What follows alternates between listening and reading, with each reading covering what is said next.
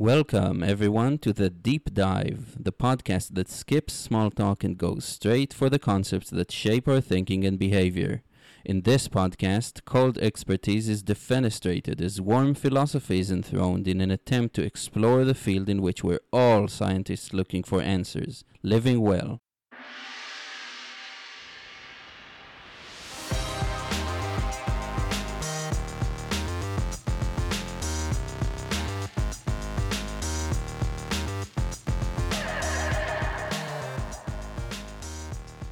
Hello, world, and welcome to another episode of the Deep Dive with Eyal Shai. I'm joined today by Nat Sharpe. Hi, Nat. Hey, y'all. What will you be talking about today? Well, a topic I think about quite a bit. It's basically, how do we love ourselves? How does Nat love Nat? How does y'all love y'all? And does that prevent us from loving other people more or less? Or does it help? Does it hurt? And I want to kind of go into my background a little bit of how I was raised and different things that have contributed to where what I currently believe. Perfect. It's a perfect fit for the podcast then.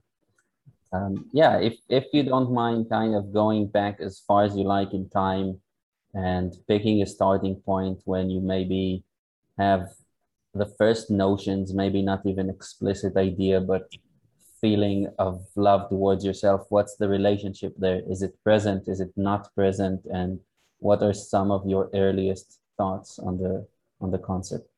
Interesting. Well, I guess one of my earliest memories isn't so much a feeling of love, it's more the absence. And that was when I was probably about 2 or 3, and I had a pacifier, I would suck on, ever since I was a baby. And then at some point, my parents decided I was too old for it. So they started what they did, and they probably read it in some book, but they would take scissors and they snipped off the very end of it. And then every day they would snip off more and more and more. So like I would eventually there was nothing to suck on. And I just remember the one point in that process, like just crying my eyes out and just feeling, I think, betrayed, feeling betrayed and helpless, feeling betrayed and helpless. And I think that was, that seems symbolic somehow. It's definitely stuck with me. But it's like that was like a way I had of loving myself, maybe. In a very concrete way. It was a very, yeah, I think that really is key, because it's like I had found this way where I basically, was giving myself this thing that I wanted, this comfort, and then it was taken away by this outside force, and I basically I had no idea what to do. I had no idea how to replace that. Wow, yeah, I can take on the role of you as I don't know, however many years old you were there, but yeah, I can definitely feel that it could be something bordering traumatic, right? When you find a self-soothing mechanism and it's taken away from you, but then it raises the question, like you say you couldn't replace it. So what's happening there going forward in terms of, do you look for something different to achieve the same effect, or do you have a personality change to deal with that? Because I think those two options are on the table at that point. Like either maybe harden somehow and protect yourself better, let's say, maybe gaining self-sufficiency so you wouldn't have to depend on people that might do it to you, or finding something different. What was it for you? Yeah, yeah. Unfortunately, I think it was the other option of but basically internalizing it somehow in a way that probably wasn't helpful. Basically, becoming more dependent, more helpless, as opposed to. You could argue like either way would probably had its own harmful side effects, but I think the lesson I took away from that was not only am I dependent on other people for my happiness, they're also extremely untrustworthy. So, yeah, I don't think that. We can't. It's easy to extrapolate a whole bunch from one incident, but I'm sure it's it's probably been repeated over and over again, over the course of my childhood. But I think that was, yeah, personality wise, it's like that's kind of how I learned to respond, was basically just internalizing it and be like, okay, this is a problem with me, as opposed to the outside. Yeah, that makes sense. Yeah, in terms of going forward after that, do you have any other kind of stations that you land in when you think about the development of thinking about this concept or about loving yourself? Where would be another place where you kind of stopped and looked at it?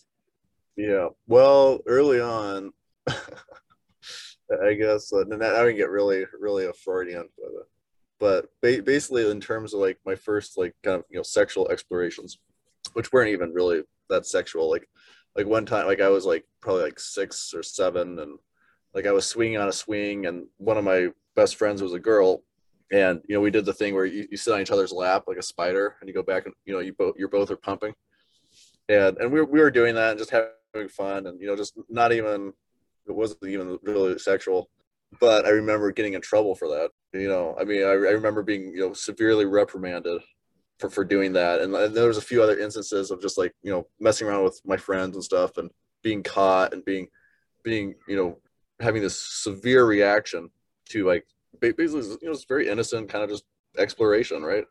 And once again, like not having any idea why. I mean, same thing with the pacifier, right? Not having any idea why it was happening. All from my perspective, all I knew was I was doing something that was enjoyable, and just following my interests, and then bam, like these authorities in my life, who are basically life and death to me, my gods, they step in and make it very clear that this is not acceptable. So of course, and then through adolescence and stuff, that that went even more extreme in a certain sense, kind of living this double life, but still always believing deep down that they were right. Like Yeah, that was very important to me. That was very important to like my sense of identity, and like sense of like security, that no matter what I was doing wrong or bad, I always agreed with them, even if I did it right. Even if I disobeyed, I would still agree with them.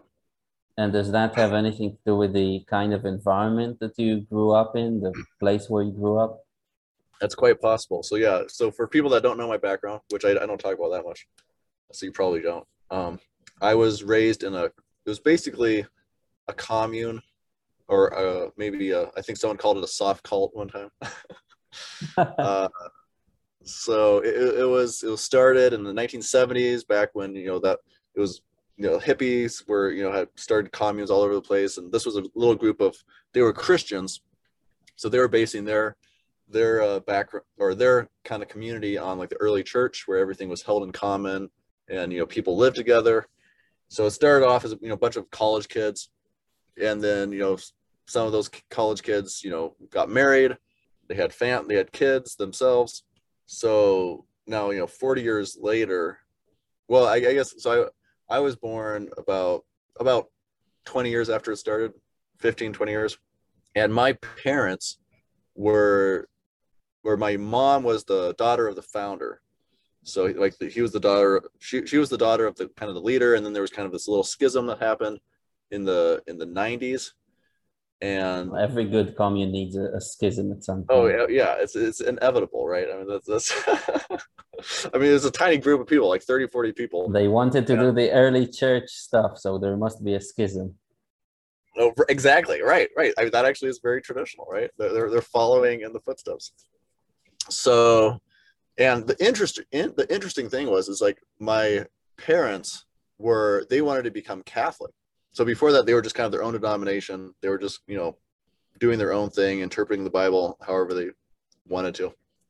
And my dad specifically had gotten really interested in like the early church fathers, and like he kind of anyways, he got really interested in like becoming part of something larger. Like he basically didn't want to be a cult leader, if that makes sense. Like, so he found himself in this position where he was becoming more the leader. Like he and my mom were becoming the leaders, and he didn't want that.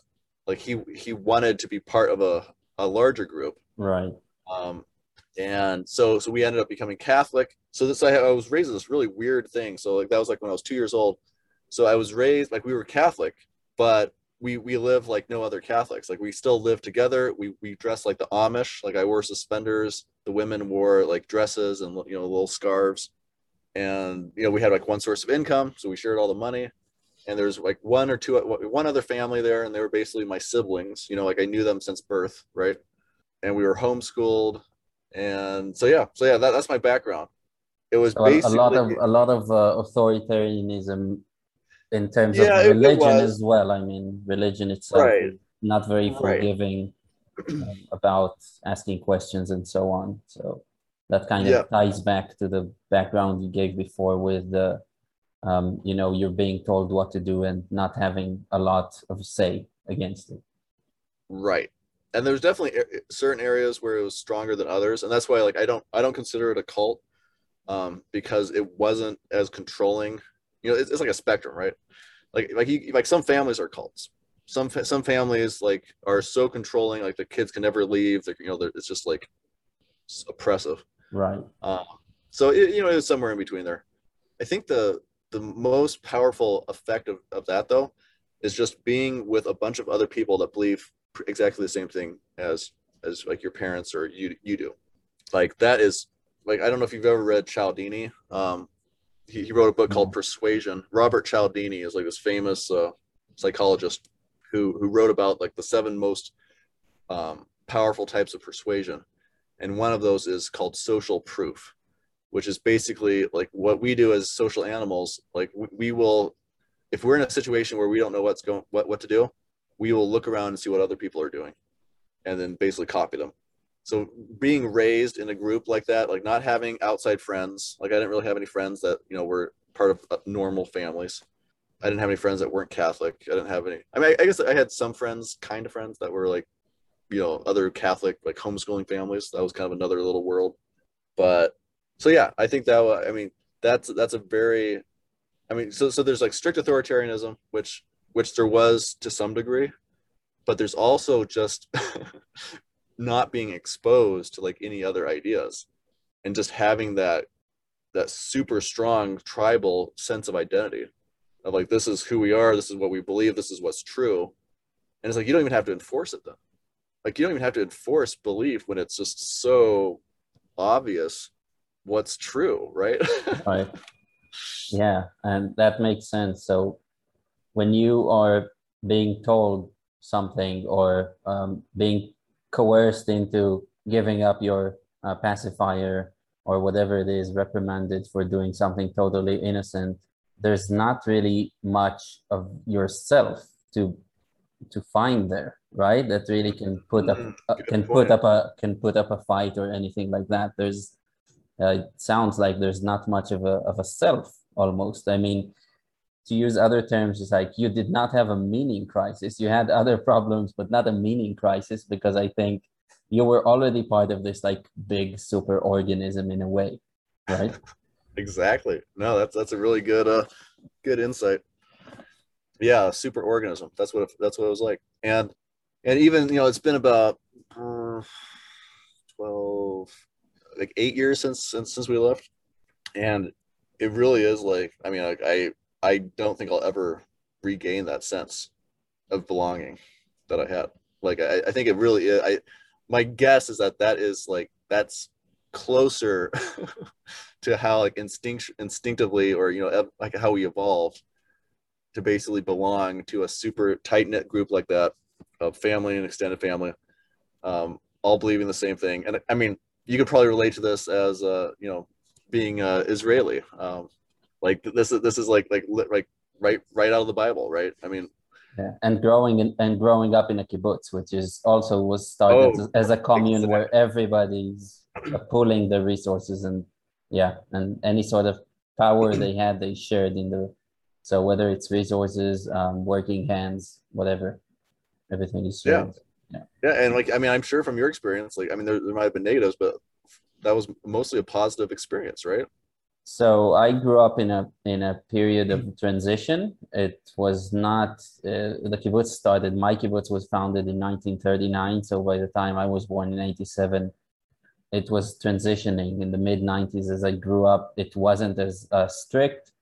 A lot of people started wanting to have, there was a process of individualization, and Interesting. I actually I consider myself very lucky because I have very good friends that are like brothers to me emotionally. And yeah, I definitely felt very like a very strong foundation, psychically speaking. Today, I found that I've started to diverge and kind of go into my own world, and what remains mostly is the emotional bonds. But in terms of communicating over ideas or something like that, I think a lot of them are satisfied with being part of this community and just keeping with tradition, which is Mm, just something that personally I could never do. I don't think there would ever have been a society that where I would have been completely 100% on board with everything in it. You know, yeah, it yep. sounds strange to me that some people actually can do it. Yeah, and yeah, from my perspective, it's like, yeah, like I said, like it slowly started. It was in a certain sense almost like it's a double life, because it's like, yeah, emotionally, I was like 100% sold. You know, I believed like all the stuff, but that there was this little part of my mind, and basically I mean, probably the two most rebellious parts of me were the sexual part and the intellectual part, and neither of those were satisfied. I'll put it that way. Like neither of those were very satisfied with the with how you know, the current situation. We And can imagine. Yeah, so to think back about it, where does this begin to crack for you? Where do you increasingly find more of yourself, that you could even begin to consider that you should love in terms of loving yourself? How did you discover that there is a self that is not necessarily on board with every idea that goes around this community? you know, the interesting thing is that I don't. In a certain sense, it didn't happen until after I left. So I guess I can talk about that a little bit. So after I kind of graduated high school, I went to this like a 1 year film school, because like I like making, like we weren't allowed to watch movies, but we were allowed to get they gave us, like my parents gave us a video camera, so me and my friends would make movies, and then every once in a while we'd, you know, like we'd watch a movie maybe like once a week or something, right? And then we'd be like, oh, let's make a movie like that. So that was kind of like, you know, a way around that. I at one point I asked my parents if I learned how to make video games, if I could play them, but they said no. So that was canned. But they did let me make movies, so that was nice. So I went to this film school, and that was like my first kind of time like being on my own and stuff.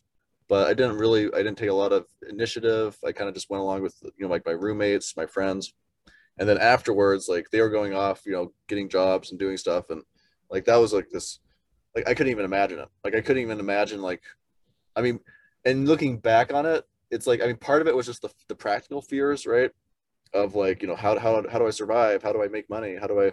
But I think the larger thing was like you said, the meaning. Like there was just no meaning for me to like go out on my own. Like I couldn't, like that didn't make sense. Like what? Like I remember one time, like my brother, I had an older brother who was like he knew from very early on that he was going to get out and he was going to go live his own life. And like he would like whenever he could, like if he was visiting friends or family, he would watch TV, he would read, you know, tons of books, basically in your words, like forming that sense of self, like from outside. Like he had friends that didn't live in the community, so he was from very early on as a teenager, he knew he was going to get out, he was going to go to college, he was going to do his own thing. And I remember like I was probably about, you know, 19, 20, like talking to my dad about him.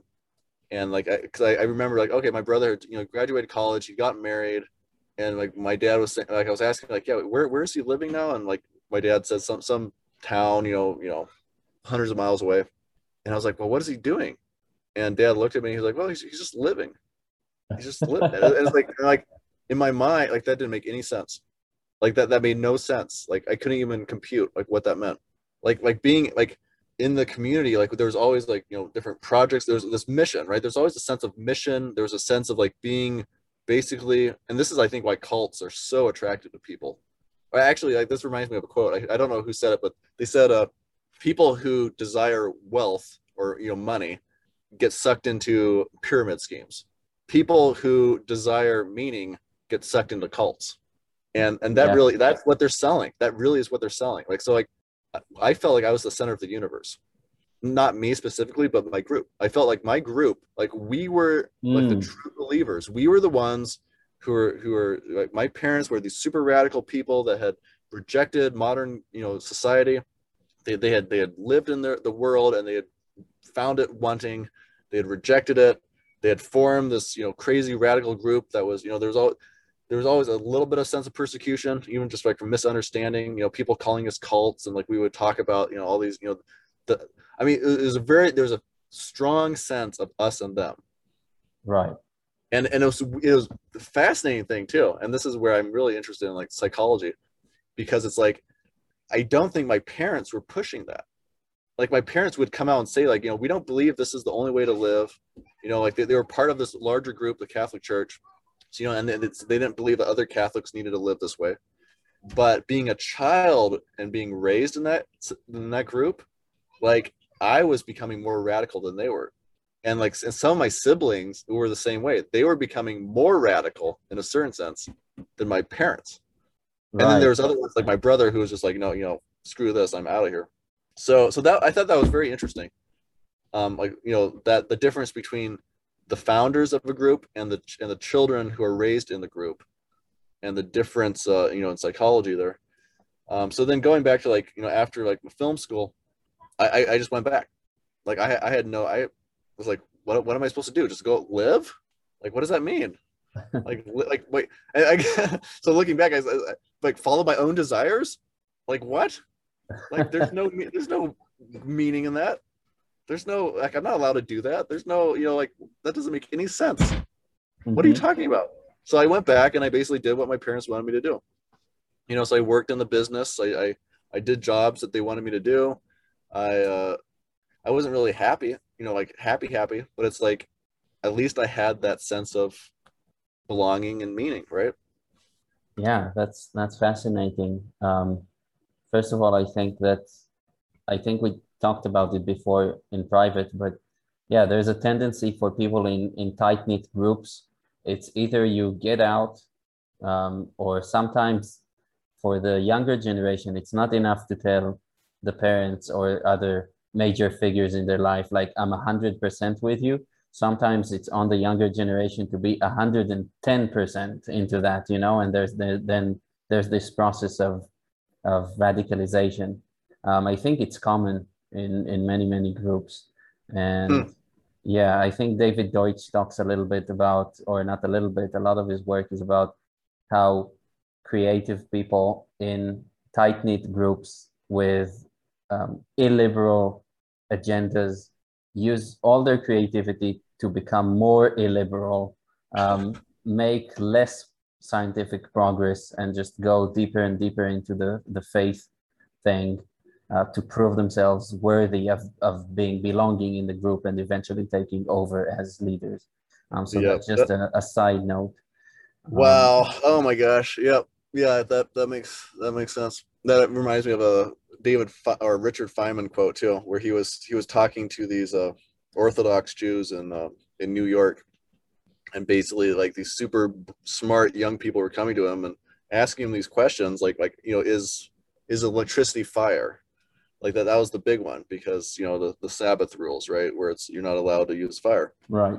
um, and he was getting so frustrated by these questions. I mean, he was in good faith trying to answer them, but he was getting so frustrated. And he had a very similar takeaway as David Deutsch, just basically saying like, here's these super intelligent guys, and all they're using their intelligence for is like better explaining like the Talmud and the Torah. Yes. I mean, it's like in his mind, it was being wasted Right. because it was basically it wasn't new information, right? It was just like they were just taking this thing that was like, and David Deutsch, and I'm reading Beginning of Infinity right now. Oh, For good. the, but it was like he's so good at like basically saying like like for most of human history, it's always been this idea that we know everything. We know, or at least everything that's important. Everything that's important, we know. we know. And it's just, and from then it's just a matter of like, defining it down, a little bit, clearer maybe. Right. But it's like, did someone like me, like who has like this desire for like, for the truth, I would say, or at least consistency of thought. It's like, it was so frustrating. It was so frustrating to like, and like, so like, here's a story, like, like reading the Bible, right? Like, I mean, I could barely read the Bible because I would start reading it and I'd be like, oh, that's inconsistent. That's inconsistent. That doesn't sound true.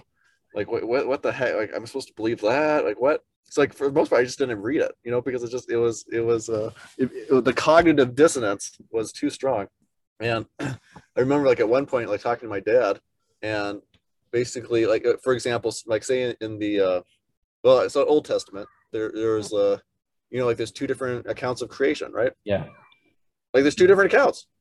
Like what one, the animals are made on the second day, and the other one they're made on the third day, or I mean, it's just like, and they're like back to back, and you read it and you're like, wait a second, wait, what? Wait, which one's true? And this is where, like, in every religion has or denomination has their different ways of handling those issues, right? I mean, it's so frustrating how good they are. And like with my dad, like he would basically say, so certain things, of course, certain things were poetic, right? And basically the Catholic Church, their stance on Genesis is that it's basically poetic, right? I mean, it's true, but it's not true in a scientific way, right? So they make Right. two different types of truth, and they say it's not true in a scientific manner. But my dad, like he was much more literal, and like, so I was raised as a 6-day creationist. Mm. Like I actually believed until just a few years ago, basically, that everything was created in 6 days, right? So you start, but then as you start actually learning about like animals and stuff, and you're like, well, these animals are obviously designed to like eat each other, right? I mean, or like mosquitoes, like they're obviously designed to suck your blood and cause you misery. Right. And so then you have to invent things like, well, the mosquitoes were actually, they were, designed to suck nectar. Like it wasn't actually blood, right? I mean, anyway, you just make up stuff, right? And but the most frustrating thing to me was like when I would come to my parents like with these inconsistencies that I found, wanting the truth, right? So that's the thing. Like I'd been trained to like want the truth, and that the truth was the most important thing, and then we had the truth, right? So I would come to them with these apparent inconsistencies, not trying to argue with them, but just like be like, okay, like how do I explain this? And a lot of times, I mean, like the most frustrating response was their apparent inconsistencies. So that was always like the starting point, right? Like, so if you believe that your group has the truth, there are no inconsistencies. There's nothing lacking, right? So if anything looks like it's lacking, it's just apparent. It's apparent inconsistencies. And then we would talk about like, well, how both could be true, right?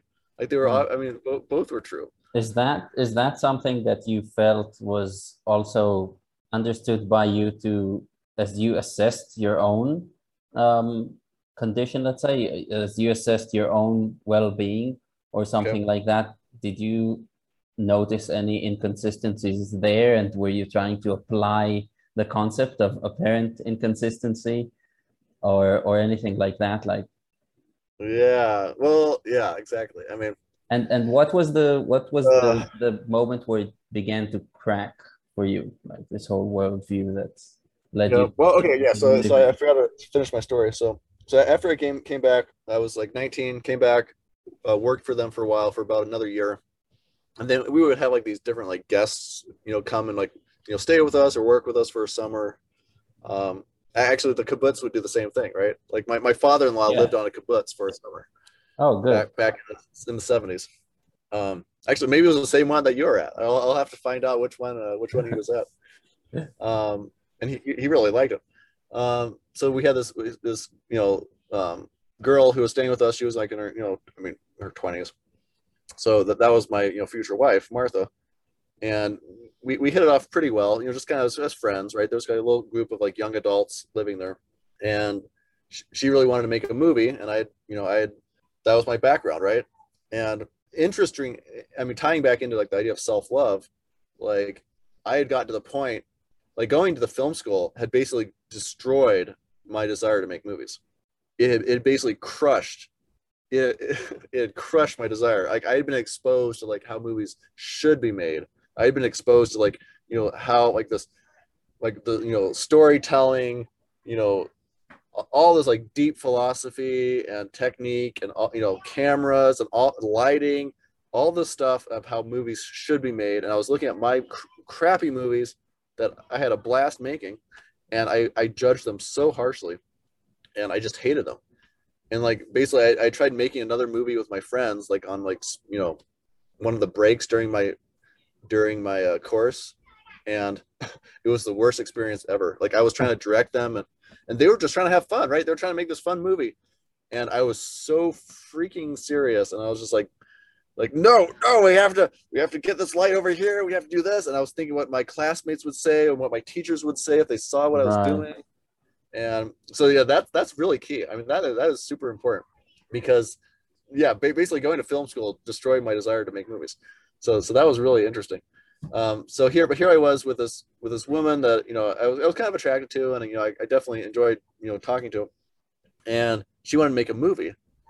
And in my mind I was like, okay. And like the biggest hurdle I had was the story, because the thing that had been hammered into us was story is king. Like you can have the best produced movie ever, but if the story is crap, nobody is going to watch it, nobody cares, right? So Hollywood that was doesn't listen to this advice, by the way. I don't know if you saw the Marvel movies, but I yeah. don't think they're based around that philosophy. Or are A, they? a Like, story of, or yeah, not it's of the bad stuff. mostly action, right? Explosions and stuff, I'd say.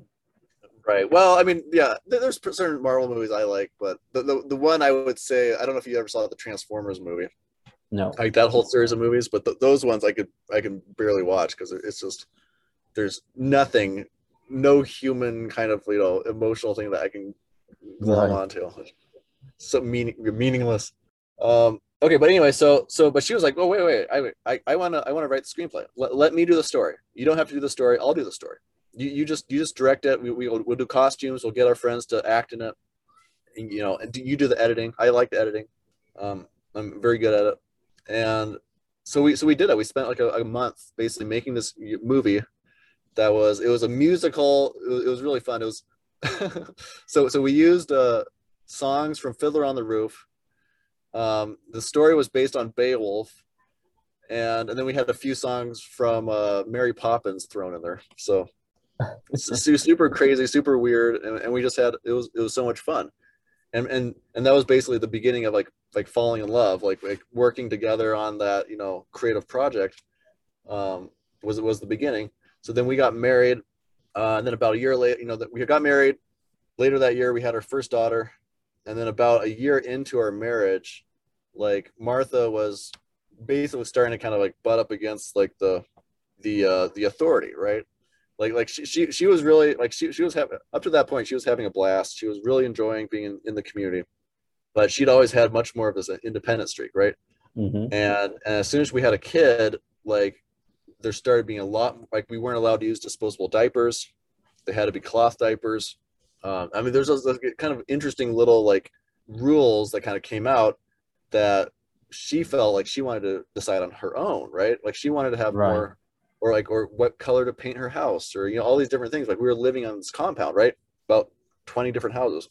So she was starting to butt up against that. Like I was doing my thing, which is basically saying like, the language they used in community is called coming under, right? You would come under the group, right? Which Hmm. basically meant you submitted your desires, your will, for the sake of the common good, right? Right. And they definitely didn't want people to be unhappy or miserable. Like so that was part of like it was almost a double bind in that sense. It's like you had to submit, but you couldn't be, you had to be happy about it, because Right. if you're miserable and crabby, like that would affect the group, right? Like Yeah. so it's like that's the thing. Like I got really good at basically submitting my desires and my will in a way that, yeah, it was like I was happy enough. I was happy enough to keep going, but Martha wasn't. Like she was not willing to do that. She was like, no, screw this. Like this is not what I signed up for. And basically the community kind of felt the same way. They're like, yeah, well, maybe you should take like a few years, like, kind of live on your own, kind of experience what it's like. Because, once again, like, I'm not making money. I got married without a job, no money, no skills. Like, it was insane. Like, what the hell was I doing? And not only got married, I also had a baby, right? I had a kid. So I remember sitting there on the couch, like, basically when they had decided, like, oh yeah, okay, the community's kind of going this direction. And there was another family that was there, like my cousins. They had kids. They were leaving too, so there weren't going to be any kids left. And I remember sitting on the couch in this catatonic state of just being like, it was like catatonic. Like, I could not. I felt paralyzed. I was just like, I can't move. I can't. I basically can't. Like, they were asking me to walk when I had never walked. Right? They were asking me to go out into this world that I was not like. So it was basically like walking the plank on a pirate ship or something like that. Sure, right, right. But exactly, exactly. That's what it felt like. But it's almost like, but like all the pirates were like my friends and my family, Yeah. and they were saying like, "Oh, you'll be fine, Nat. You'll be fine," and they were all acting like it was normal, and I was basically saying like, I can't swim. I can't. I'm gonna die. There's sharks. Like, what the hell are you doing? That's amazing. That's amazing. So Um, so yeah. Basically, I would say like I didn't leave the community. I was. I mean, I could have stayed, but it would have basically meant like leaving my wife. So yeah. I would say like that was the beginning. Like that was the beginning of the cracking. Was basically my relationship with Martha, where I actually developed for the first time, I would say, like a friendship that was greater than the group.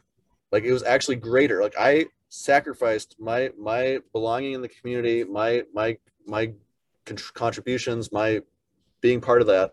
I sacrificed that in order to basically make this one person happy. Which And I was that was very good. Like, that was a huge part of my of what you were saying, basically developing that sense of self.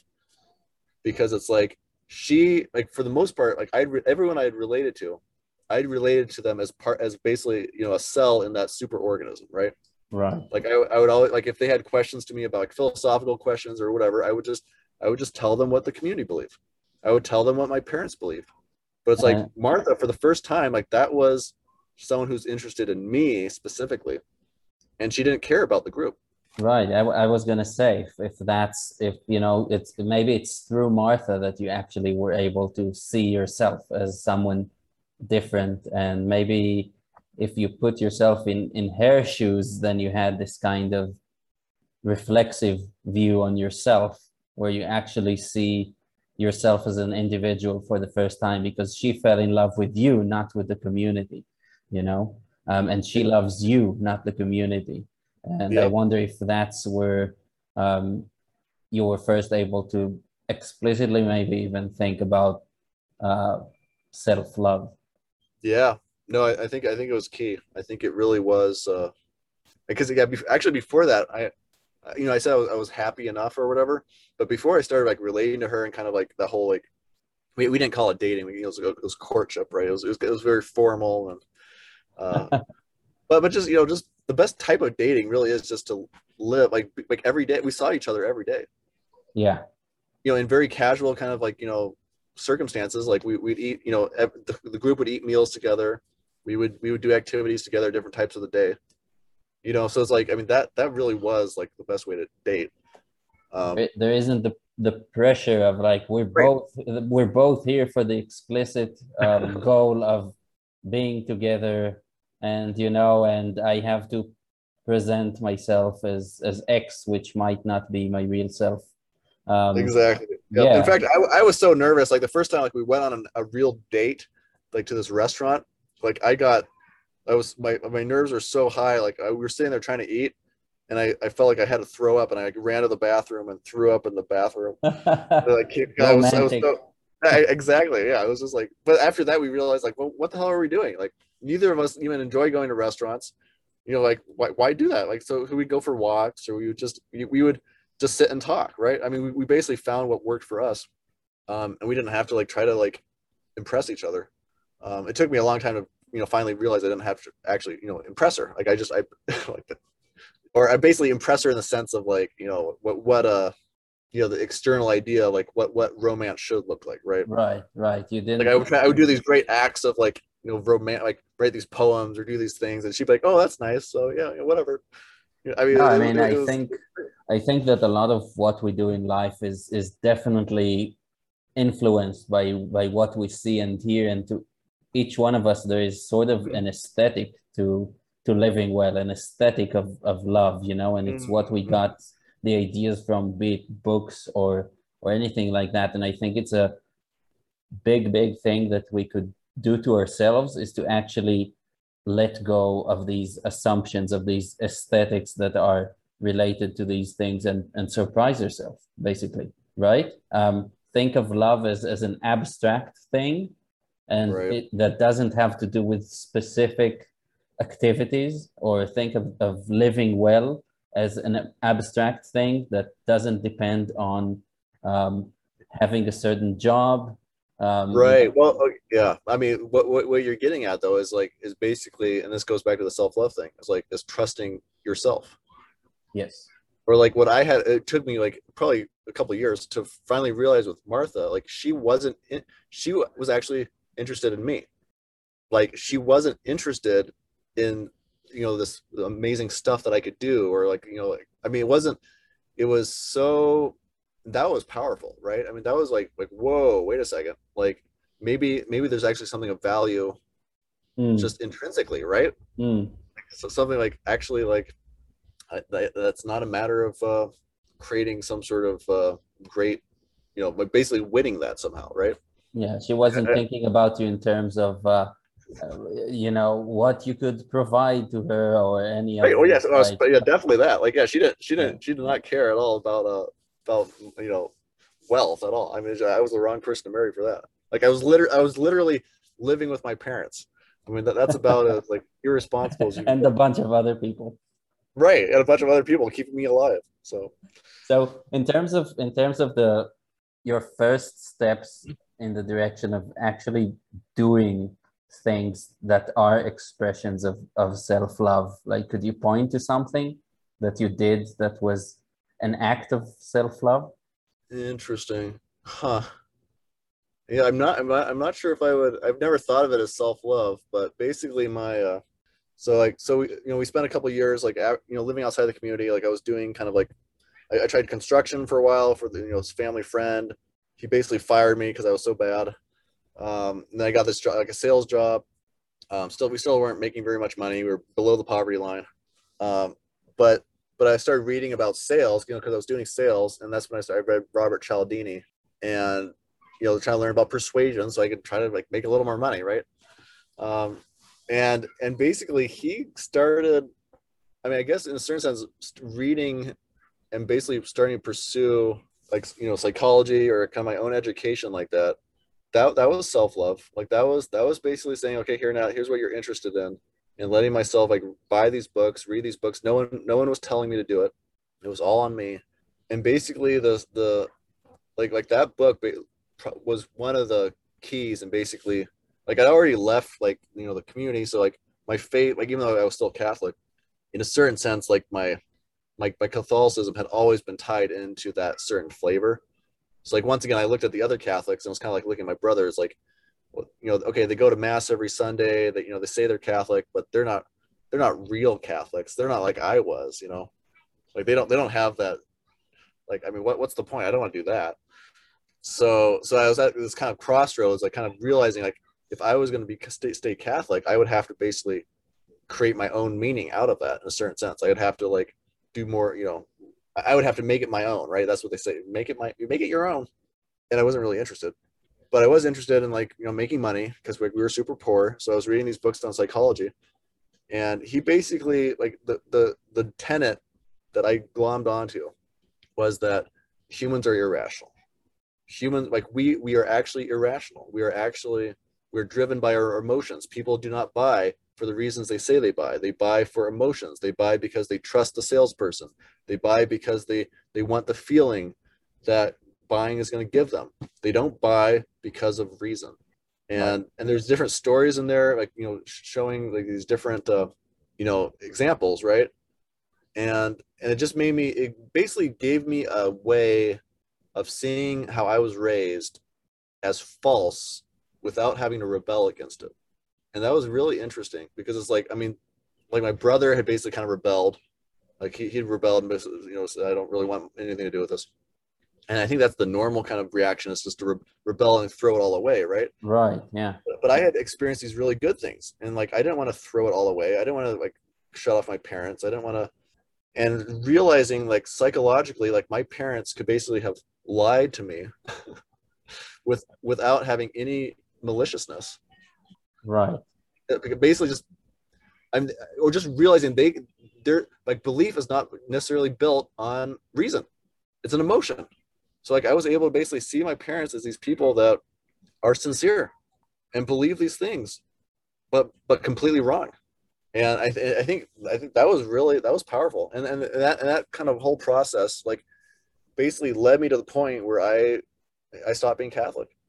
I mean, I got to the point where I realized, you know what, based on the evidence I'm looking at, based on these people I'm reading that I that are more logically consistent, like I don't think it holds up. I just don't.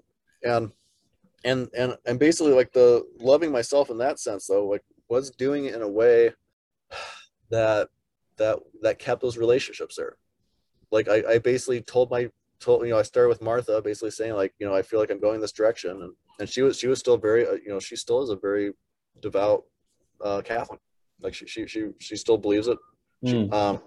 My parents are, but I basically shared it with them. Basically say like, you know what, I'm not I forget how I phrased it, how I put it, but that was real. I mean, that was really hard to do, but I think that was one of the first steps of like, because it would have been so easy. And like once again, this is kind of what I was doing when I was in the community. Like whenever I would have like these doubts about like, well, is this true? Like I would very quickly just repress it because I was Right. like, shit, because I was smart enough to realize where that would lead me, right? Like Yes. either it would lead me to leave and be on my own, which was, like I said, that was like complete, like I couldn't even comprehend that, so I didn't even want to think about that. Like that was death. Or it would lead to this terrible double life where I basically was a complete hypocrite, believing this complete like false, basically my actions would be completely not lined up with what my beliefs were. And that was, and that was one thing I got from the community too, which is like the number one, like the Catholics have mortal sins, right? Like basically sins that you'll go straight to hell for. Yeah. But from the community's perspective, the only mortal sin that the community had, can you guess what it was? Wow, that's a good question. What is the one unforgivable sin? I'm not sure. I'm not sure. Is it something obvious? Like it would be easy to guess, or I don't know. I don't know. oh, the But one mortal sin. I mean, I mean, I would say this applies to a lot of groups too. I don't think it was specifically this community. So what? It's like announcing, like being an apostate or something different. No, no, because like once again, like I left, and then they still relate to me. They still talk to me. Right. So the one sin, and so some groups it obviously is like they'll just cut it off completely if you Yeah. if you leave. But the main sin, at least from my perspective as a kid growing up, was lying. Lying, It was basically deception. It which was like is amazing in light of everything you told, about how you realized that the truth was not priority number one when approaching texts. It's really interesting. In ancient Greek, the word for lie is pseudes, but it also means any untruth. So there's no distinguishing between lying and an untruth because they are equally harmful interesting. or useful. But actually, if you're telling an untruth, you better be lying. Um, yeah, either because either because you want to know what you're doing, right? You don't want to just tell an untruth because you don't know. So if you're trying to deceive someone, you're telling an untruth. But it could be used for good ends in dialectic, for example. Yeah, as can be seen. Won't go into this here, but anyway, just interesting No, thought about. that's fascinating. I actually got into a whole discussion with someone on Twitter recently, who's basically saying the same thing, like saying like even if someone believes what they're saying, if it's not true, it's a lie. And my response was no. There is a huge difference Right. between someone actively deceiving you versus someone believing something that's not true. And basically, once again, like that's kind of been the philosophy I've been developing, is just realizing 99% of what everyone says is not true. Like, and this is like David Deutsch again. Like he calls it fallibility, right? Yeah. He's like, if you don't believe in fallibility, you're screwed. Like if Yeah. you don't believe that most of science is fake, or not fake, but not complete, right? You're screwed. You're never going to develop another theory. You're never gonna Right. progress. I mean, just think about the person who tells a person is showing up in town and asks how to go to the beach, and the person tells him it's across these train tracks. He tells him it's across these train tracks, just cross them. You'll see a sign that says that the train passes every 20 minutes, but don't worry about it. The train has not been working for the last 20 years, you know? Okay. Now, he could actually be telling the truth from his perspective, but the trains have just started running again after 20 years on that day, right? Well, the person goes there and he dies, and it really doesn't matter if the person who told him to cross it, not even looking right and left, it really doesn't matter if he was lying or just, innocently. Well, it does. See, it does. I mean, it doesn't matter to the person who dies, No, it doesn't but it matter to does. me. But it does matter to the group. Okay, and this is where like from my experience, the difference here's the difference. Okay, the difference is that if that man was part of a group and he said like that train is not running, for whatever, and he was wrong. If he was sincere, he is still trustworthy. Yes, Okay, you are he is absolutely still right. he is still trustworthy. If he Yeah, was lying, he is no longer trustworthy, and he yes, cannot be trusted in the future. Okay, absolutely. and that so basically this community of people, they basically lived as it's almost like a giant marriage. Okay, like a lot of the, I mean, they weren't having sex, but it was like a lot of, there was a, this core group of maybe like 15 adults that they'd even like committed like their entire lives, like they'd made lifetime commitments to each other, Right. Yeah.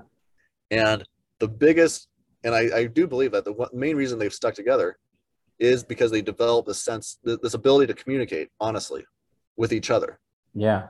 on a very deep, emotional, sincere level that most people never even want to get close to.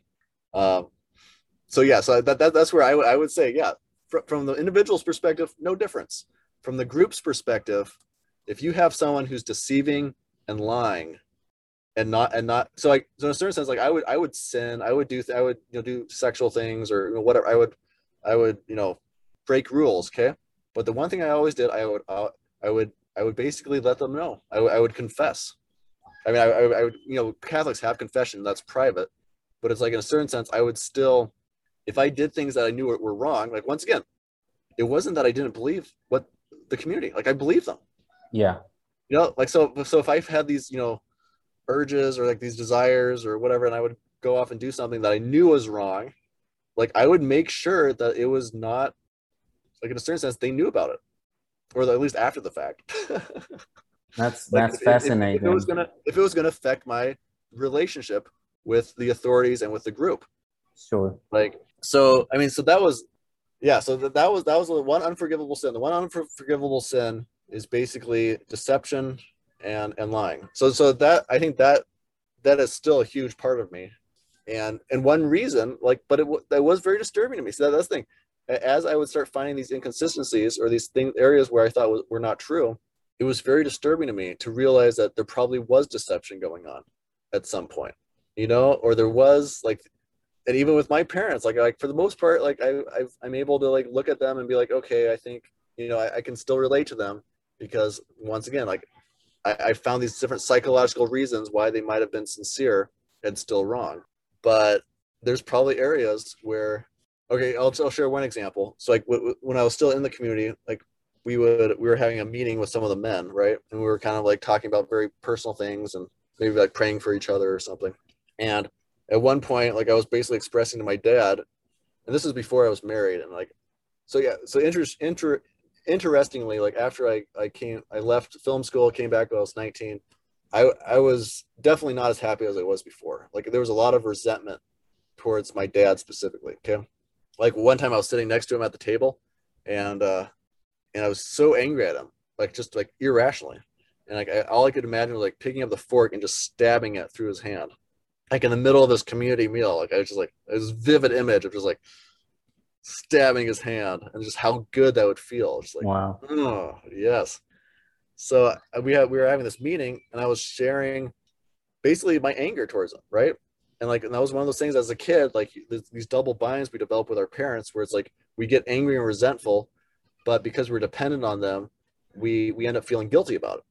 And then it's called the anger dependence guilt cycle, I think, Mm-hmm. where you basically go through this whole cycle of like resentment when you're basically dependent on people in a way that you really shouldn't be dependent. Like you don't, I mean, it's like there I was. I was a grown man, right? Like I Right. should have been out doing blazing my own trail, doing my own thing, thinking for myself, and I wasn't. Okay. And so I was expressing this anger to my dad and stuff, and like it was really good. And like he was apologizing. He was like, "Nat, I tried my best. Like, I'm sure there's times I've hurt you, and it was really good, right?" And then at the end, like we just started hugging each other, which is very rare. And we were just holding each other, like hugging each other, like standing up there. And like I started crying, and then he said something. He said, "Nat, it's either all true or it isn't." And it was it was nice. We parted ways, and but that line he said, like that was like that was like this key that let me like let go of my anger towards him, because it was like the first time in my life, in my memory at least, that he was actually admitting doubt. Wow. Like That's like amazing. that was it. Like it's either true or it isn't. That or it isn't Right. was And so like he was living like like a tiny crack this in the tiny crack. door, you know? Yeah, and just it's into his, and like once again, like he was the leader, right? Like he had to project confidence. He had to project total belief, right? Right. And I think for the most part, he really did. I think like he even had the story like when he was like a kid, like my age, he was out like early on in his conversion, like where he became like super like radical, on fire and like believing the Bible and wanting to live this crazy way. He was he was reading the Bible and having doubts, and so he's like, I went out in the backyard and I raised the Bible up in the air and I said, I believe. Like he shouted as loud as he could. And he said, after that day, I didn't have any doubts. They were all gone. Huh. And to someone like me, like especially like even back then as a kid, that was disturbing to me. Right. Like like what the hell? Like that's not how truth works. Truth isn't a matter of like going out and yelling as loud as you can that you believe. Like what? And I think I was even more disturbed that it actually worked. That it actually like he basically like switched off this part of his brain, the skeptical part of his brain. He switched it off, and then he just moved on. Yeah, there's a line in Isn't that Mother. horrifying? Yeah, I can see why you felt like it for sure. There's a line in Kurt Vonnegut's book Mother Night about I can't read it word for word, but it's something about, basically I fucked up in life. I did some things. There were things that I got wrong, but you couldn't accuse me ever of intentionally filing off some of my gears. It's yeah, some of our gears are not there. We lack the pieces, and we're not perfectly rational, and we lack parts of the truth. And you could Yep. accuse me of many things, but not once have I ever filed off like a gear tooth, There you go. to There you make go. a thing missing. And I really related with that quote to that quote. Um, yeah, and it certainly seems that some people are happily filing away some of the teeth so that things like, I don't know, somehow sit better in their mind, or make things easy for them. I Yep. want to ask you, going back to like the progression, the chronology, after living and kind of just becoming much more normative in your way of life. I mean, you live in an RV, so it's not that normative, but But not anymore. For a while it was, yeah. yeah. Um, what are some of the, did it become a lot easier for you then to kind of invest in yourself? And do you feel like some chakra was opening up, so to speak, where it just things became easier, or is it always like lingering? Is it something that's lingering in the back, like thoughts about um, investing in yourself in some way, or trusting your own intuitions and decisions? Yeah. I would say it's still lingering. There wasn't like an instant change. The way I would describe like my kind of like leaving my faith was oh, actually going back to my dad real quick though, like the thing, like we expressed that doubt, like I think that was the reason I was like it lessened my resentment, is because in my mind, like he was actually apologizing for the thing that was the most painful, which was that deception. Because if he had doubt, that meant that there were times where he was like teaching me things that he didn't fully believe. Absolutely. And that was the thing that I was apparently most angry about. So by expressing that, like that actually, yeah, anyways, I'm just realizing that now talking to you. So yeah, like I remember one time, like I was staying in this hotel room by myself because I would drive off and sell this food and stuff, and that was my job. And I was thinking about date. I forget the artist name, but he put this giant like formaldehyde, like preserved shark in this glass tank, and he called it the impossible or the inconceivability of death in the mind of someone living. I mean, it's just really stupid, like modern art, right? But that phrase, the inconceivability of death in the mind of someone living, had stuck with me for years. So I was laying there like in my hotel room during this whole process, and I actually imagined myself dying. Like I was like, okay, he says it's inconceivable. All right, let me try. And I imagined myself dying and like basically not going to heaven, not going to hell, not like any other stuff I believed, but just nothing. And I was lying there and I just started crying because I basically realized. I mean, it was like the first time I had actually admitted I was going to die, like that it was going to end. That the most likely thing was that it was going to end and there was going to be nothing, and that was it. And basically it was just like this. It was maybe self pity in a certain sense, but it was like basically mourning. It was realizing that if I didn't cry now, like I wouldn't be able to cry later. Like I there, it's like it was gut wrenching. It was just like so horrifying, but it felt true. It felt like I think this is it. So that was definitely a key moment. Another thing I did too, which was interesting, is like I would go on Reddit and I would read stories of people that left the Mormon church. Hmm. And it was so interesting because the Mormon church, like emotionally, I knew they were wrong. Like I knew it was wrong. It was based on like some guy that lived like 100 years ago, totally inconsistent, totally Like he false. was a convict, right? For Yeah, fraud. yeah, right. I mean, yeah, it seemed like, I mean, the evidence seemed pretty clear to me as an outsider that it was fake, right?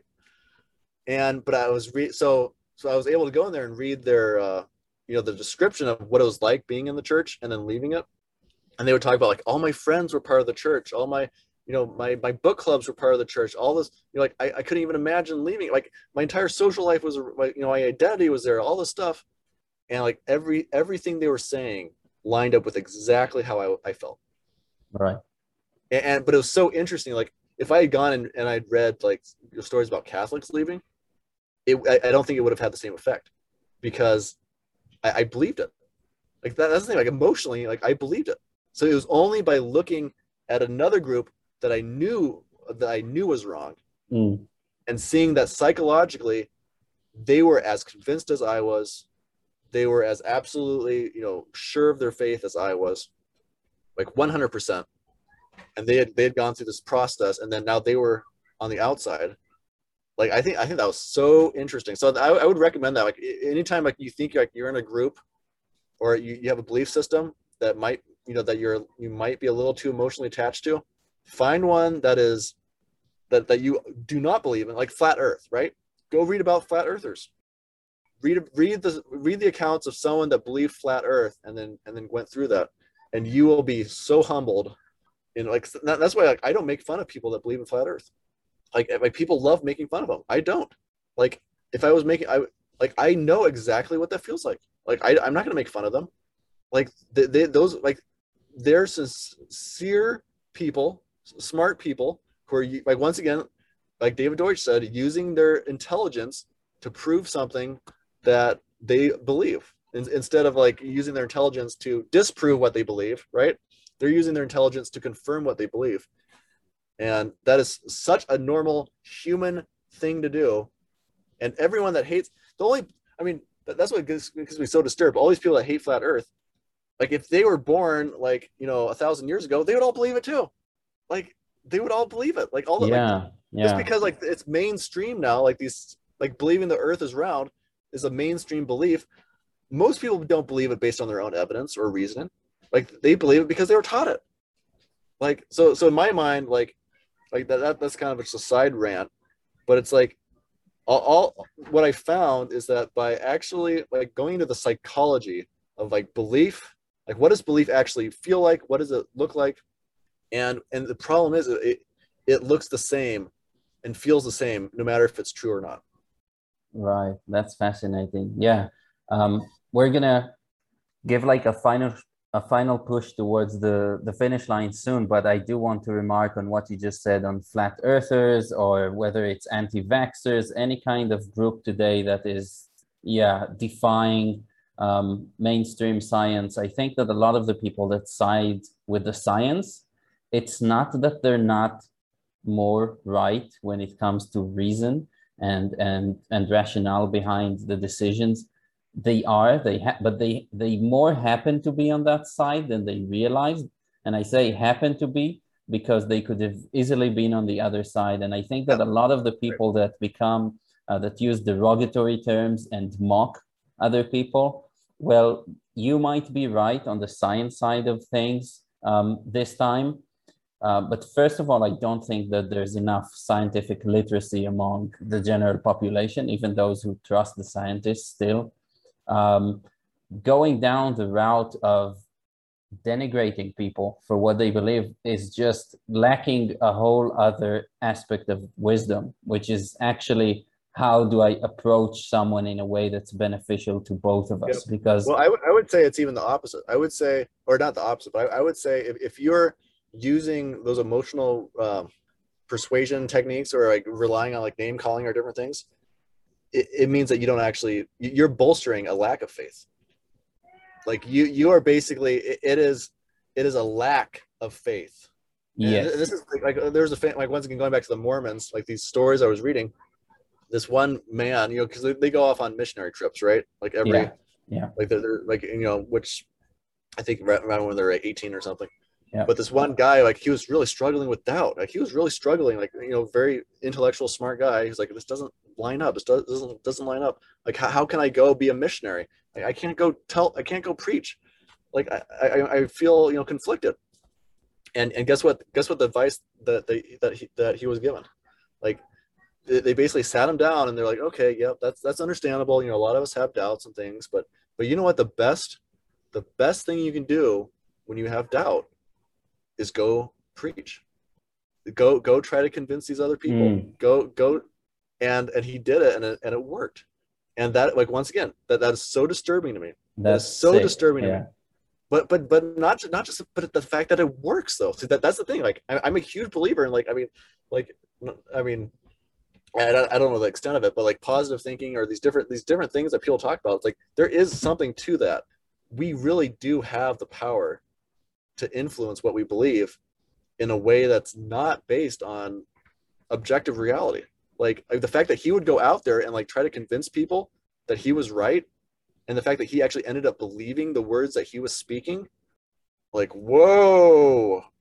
I mean, that, so I would just say, like, I mean, I would caution anyone that finds himself in a position where they're like trying desperately to persuade someone. I would say, like, you know what? There's some doubt that you're trying to cover up. Right. You might want to look at yourself and be like, okay, why am I trying so hard to persuade these other people?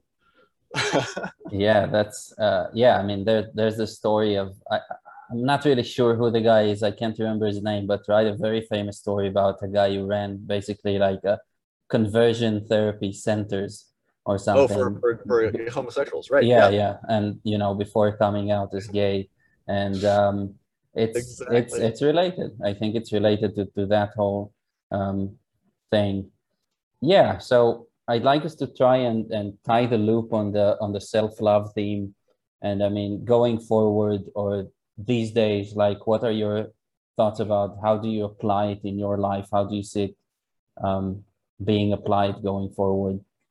Yeah, my experience with like, trying to going out my own, basically leaving my faith behind.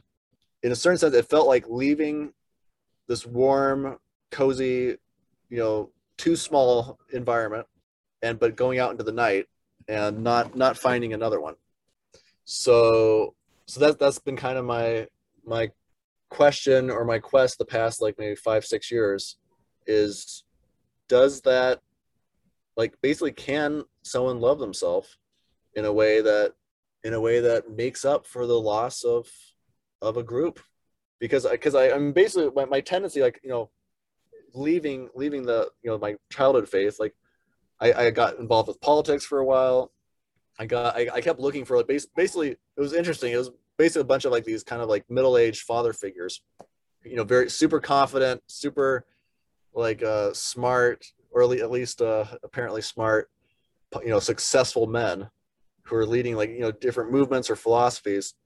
And I would like glom onto them for a while and be like, oh, finally I found the alternative, right? I found the answer. And then, but then slowly I would start finding the chinks and flaws in their thinking, and find where they were cutting off the gears, right? In order to be more persuasive. um, and I'd be like, oh crap, I guess they're not, they're not the right replacement for my father, or my God either. um, so that's been the past like 5 years of going through that, trying to find the person who, like, basically, if I follow them and they look at me and they approve of me and they say, Nat, well done, my good and faithful servant, right? Like, well done, son. Like, you followed my precepts. Yeah, And then basically then having that sense of, oh, I'm a good person again. right. Yeah, um that's amazing. so that's kind of got me, so like basically where I am now, like the whole sense of goodness, oh my god, like from all I can tell, like the whole sense of goodness, like being a good person, can only come from a group or an authority.